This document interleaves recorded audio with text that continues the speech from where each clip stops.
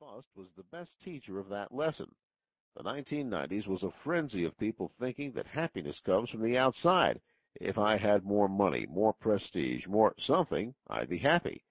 One thing that you didn't hear a lot of in that era was the reflection, what's important to me, says Marshall Goldsmith, who is as entrenched in the inner circle of the world's most powerful CEOs as Bronson is seeped in the lives of ordinary people on the front lines of the economy. The positive spin on the bust is that people began to see the illusory nature of that kind of happiness. It all disappeared, and it always can disappear. Goldsmith is one of the world's most celebrated behavioral coaches with more than 50 CEOs of top global companies among his clients. He's probably the only one in the world who professes equal devotion to the wisdom of both Peter Drucker and Vietnamese Buddhist monk Thich Nhat Hanh. Goldsmith's advice is peppered with ebullient Buddhist-inspired aphorisms, be happy now, life is good, and his simple but profoundly effective process for helping successful people achieve positive, lasting change is deeply infused with Buddhist philosophy. The great Western disease is, I'll be happy when, he says, when I get the money, when I get the BMW, when I get this job. Well, the reality is you never get to when. The only way to find happiness is to understand that happiness is not out there. It's in here. And happiness is not next week. It is now. Which brings us back to the original problem, how bad the economy is right now. How do you act powerfully when you feel like a victim of global economic forces? How do you take risks, try new things, learn and grow when there's no give left in the system? Goldsmith is unforgiving. Make it up, he bellows. Most creative people make stuff up. Nothing about this economy prevents you from pursuing your long-term dreams. There are tons of options. It's just that most of these options involve work. The price of achieving your dreams just went up. Big deal. The nice thing about achievement is when it's something you do for yourself that's important to you, even if you don't get the money, you'll still feel like you won. By Polly LaBarre. 2. A few years ago, I wanted to be a star at work. Am I better off just keeping my head down now and staying in the background? Absolutely not. Stars are needed more than ever before. Case in point, when times get tough, better performers are in higher demand, says Robert Kelly, author of How to Be a Star at Work, Crown, 1999, and president of Consultants to Executives and Organizations. The best insurance policy is to be a star contributor. What constitutes being a star has changed, though. Being an expert in one area is no longer enough, says Kelly. You need a real understanding of the company's bottom line, its strategy, and how your expertise can have the most impact. And remember, there's a big difference between being a star and being a diva. Your goal is to make yourself valuable to your company and to the marketplace, says Kelly. View yourself as a bundle of assets and make sure they appreciate in value. By Chuck Salter. 3. I don't like my job, but I'm a slave to my paycheck. What can I do? Dear listener, you're not alone. Regardless of whose research you look at, there are millions of vocationally joyless people in this country, people who are deaf to their true calling. A career pays the bills, and it might help you gain a sense of power and status, but it probably won't fulfill you. Only when you know your calling, your deepest talents, passions, and values, can you bring your true sense of self to your work. When you bring all of your strengths to the table, you aren't motivated by external benefits like money or a job title. You are motivated from within, and you ultimately stand a far better chance of being effective in your work and successful in your career. If you are thinking about making a job or career change, the first step is to know thyself. I can't help you figure that out in a letter, but I can give you a 1-minute formula to help you get started. G plus P plus V equals your calling. The G stands for your gifts, the P is for passion, and the V equals values. Taken together, they add up to the one thing you love so much that you do it for free. How do you think about that? First, look at your gifts. I've done strength assessment for more than 30 years, and I can attest that all of us are born with certain core talents. Whether it's creating or collaborating or leading, you know your strengths, and chances are your spouse or even a trusted colleague knows them too. Next, think about what you are passionate about. To paraphrase Aristotle, where your talents and your passions cross, therein lies your calling. If you use your gifts on something that you feel passionate about, you'll put yourself on a pathway to finding your life's work. But there's a third component to this formula, your values, which is really a code word for environment.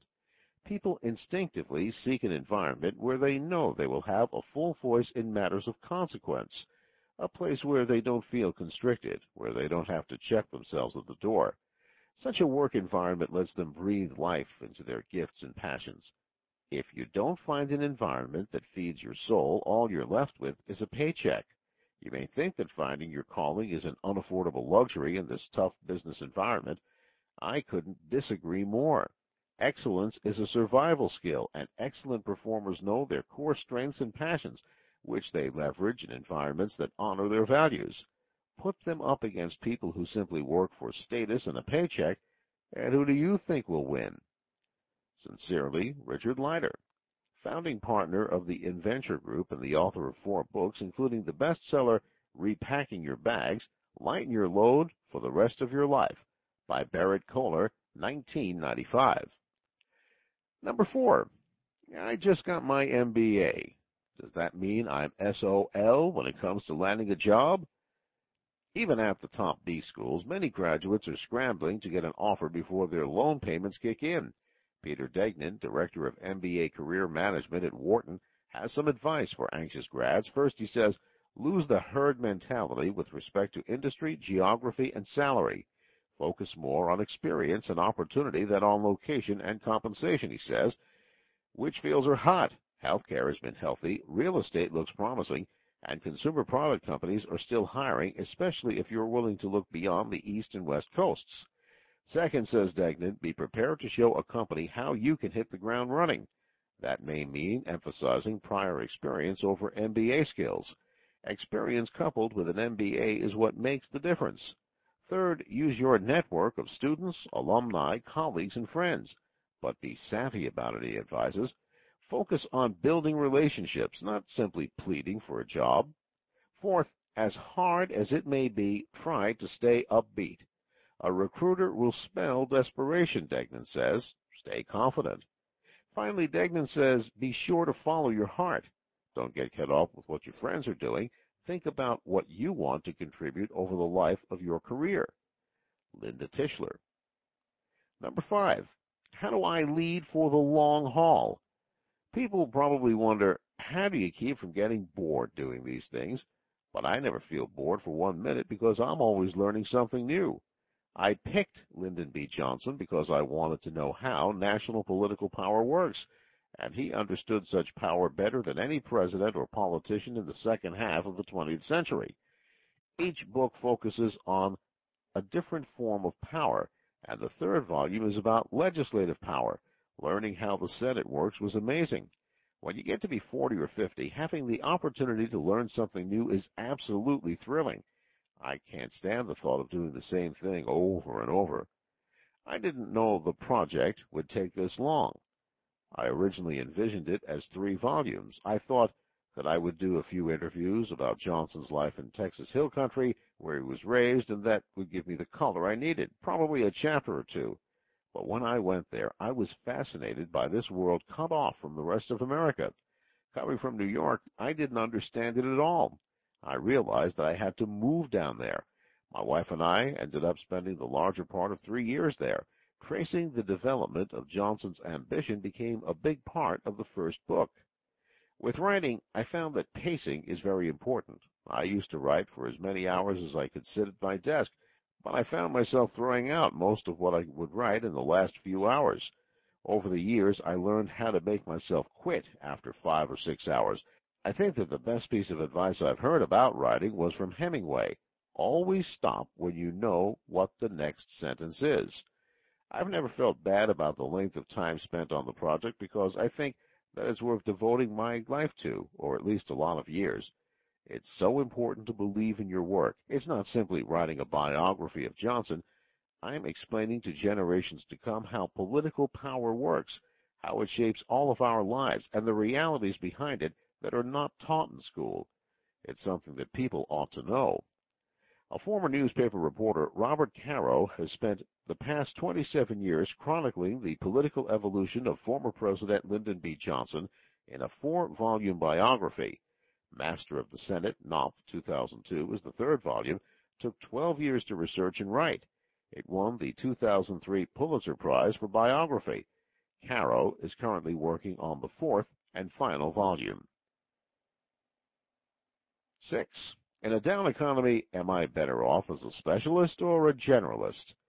Most people would likely vote generalist. If you don't know where your next gig will come from, better not to be typecast.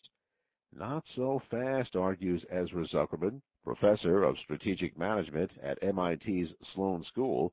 Zuckerman and his colleagues did a 3-year study of the film industry to see if typecasting, a term that elicits howls of anguish from actors, could work to one's advantage.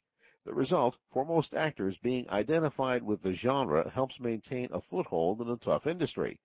In the study, less than 1/3 of actors who got a film credit found any further movie work over the next 3 years. So what does that mean if you're the Sly Stallone of enterprise software? You have to fit into a category that intermediaries like headhunters will understand, says Zuckerman. If you start off as a generalist and try to avoid typecasting, you may not get to play in the first place. That said, your best bet for standing out is to demonstrate a neighboring set of skills that can be rare for someone in your category. Think Jim Carrey in The Truman Show. Then, once you land in the job, you can leverage those skills into a position with more range. 7. There's less work to get done, so how can I spend less time in the office? One of the great mysteries of the downturn is how seemingly every company complains that there's not enough business to go around, yet most of us still feel overworked and overwhelmed. Here's a 4-step guide to using the downturn as an opportunity to slow down. Step 1, admit to yourself, I am not indispensable. Repeat over and over. Most people don't want to admit this. Most people are wrong. Step 2, take a vacation. If you're not used to vacation, start with a 4-day weekend. Plan it months in advance and share your intentions with your boss and colleagues. That way, a last-minute crisis won't easily derail your getaway. Step 3, get out more. I cut back a few years ago, says Robert Drago, professor of labor studies at Pennsylvania State University, and a longtime advocate of a federally mandated shorter work week. It was the most difficult thing I had ever done. First, I had to force myself not to think about work all the time. The easiest way to do that is to get involved in another organized activity, something outside of work that actually requires you to be there at a certain time. For me, it was coaching soccer. It could be getting involved in a church activity or taking a class, anything that requires a concrete commitment with real demands. Step 4, restructure your work. This is the toughest step of all, not just because people are wedded to self-imposed overtime, but because many bosses demand it. You would have to make it financially worthwhile for your employer, Drago says. Employers save money when people work longer hours because the alternative is hiring more employees and paying more in benefits. One option is to present your boss with a plan for a job share, which in many cases can be costless to the employer. Another, more drastic possibility, quit the job and refashion yourself as a consultant. Your hours will be your own, more or less. Keith H. Hammonds. Number 8. Is this a terrible time to leave a job you don't love? We were hoping for a counterintuitive answer to this one. Some rah-rah exhortation that you shouldn't let a slow economy dull your ambitions. So we sought the advice of the irrepressible Jeff Taylor, founder and chairman of Monster, the recruiting website. But even the high-energy pro-change Taylor cautions a go-slow approach. No matter how much extra work has been dumped on your desk or how grim things seem at your company, now may not be the ideal time to start shopping for that new interview suit. You can sit around and focus on how your job feels like it's hit a dead end, he says, or you could look at this amazing time to double down at your company. Double down? Look, your company has a lot fewer employees, Taylor says. Monster, for example, had to cut 25% of its staff during the past year. There hasn't been a better time to push your career forward within your company and take on additional responsibility. But Taylor says you won't see that opportunity if you're focusing on how bad things are relative to the glory days of the late 1990s. There's no question that there are lots of unhappy people in the office these days. In polls of its website visitors, Monster found that 70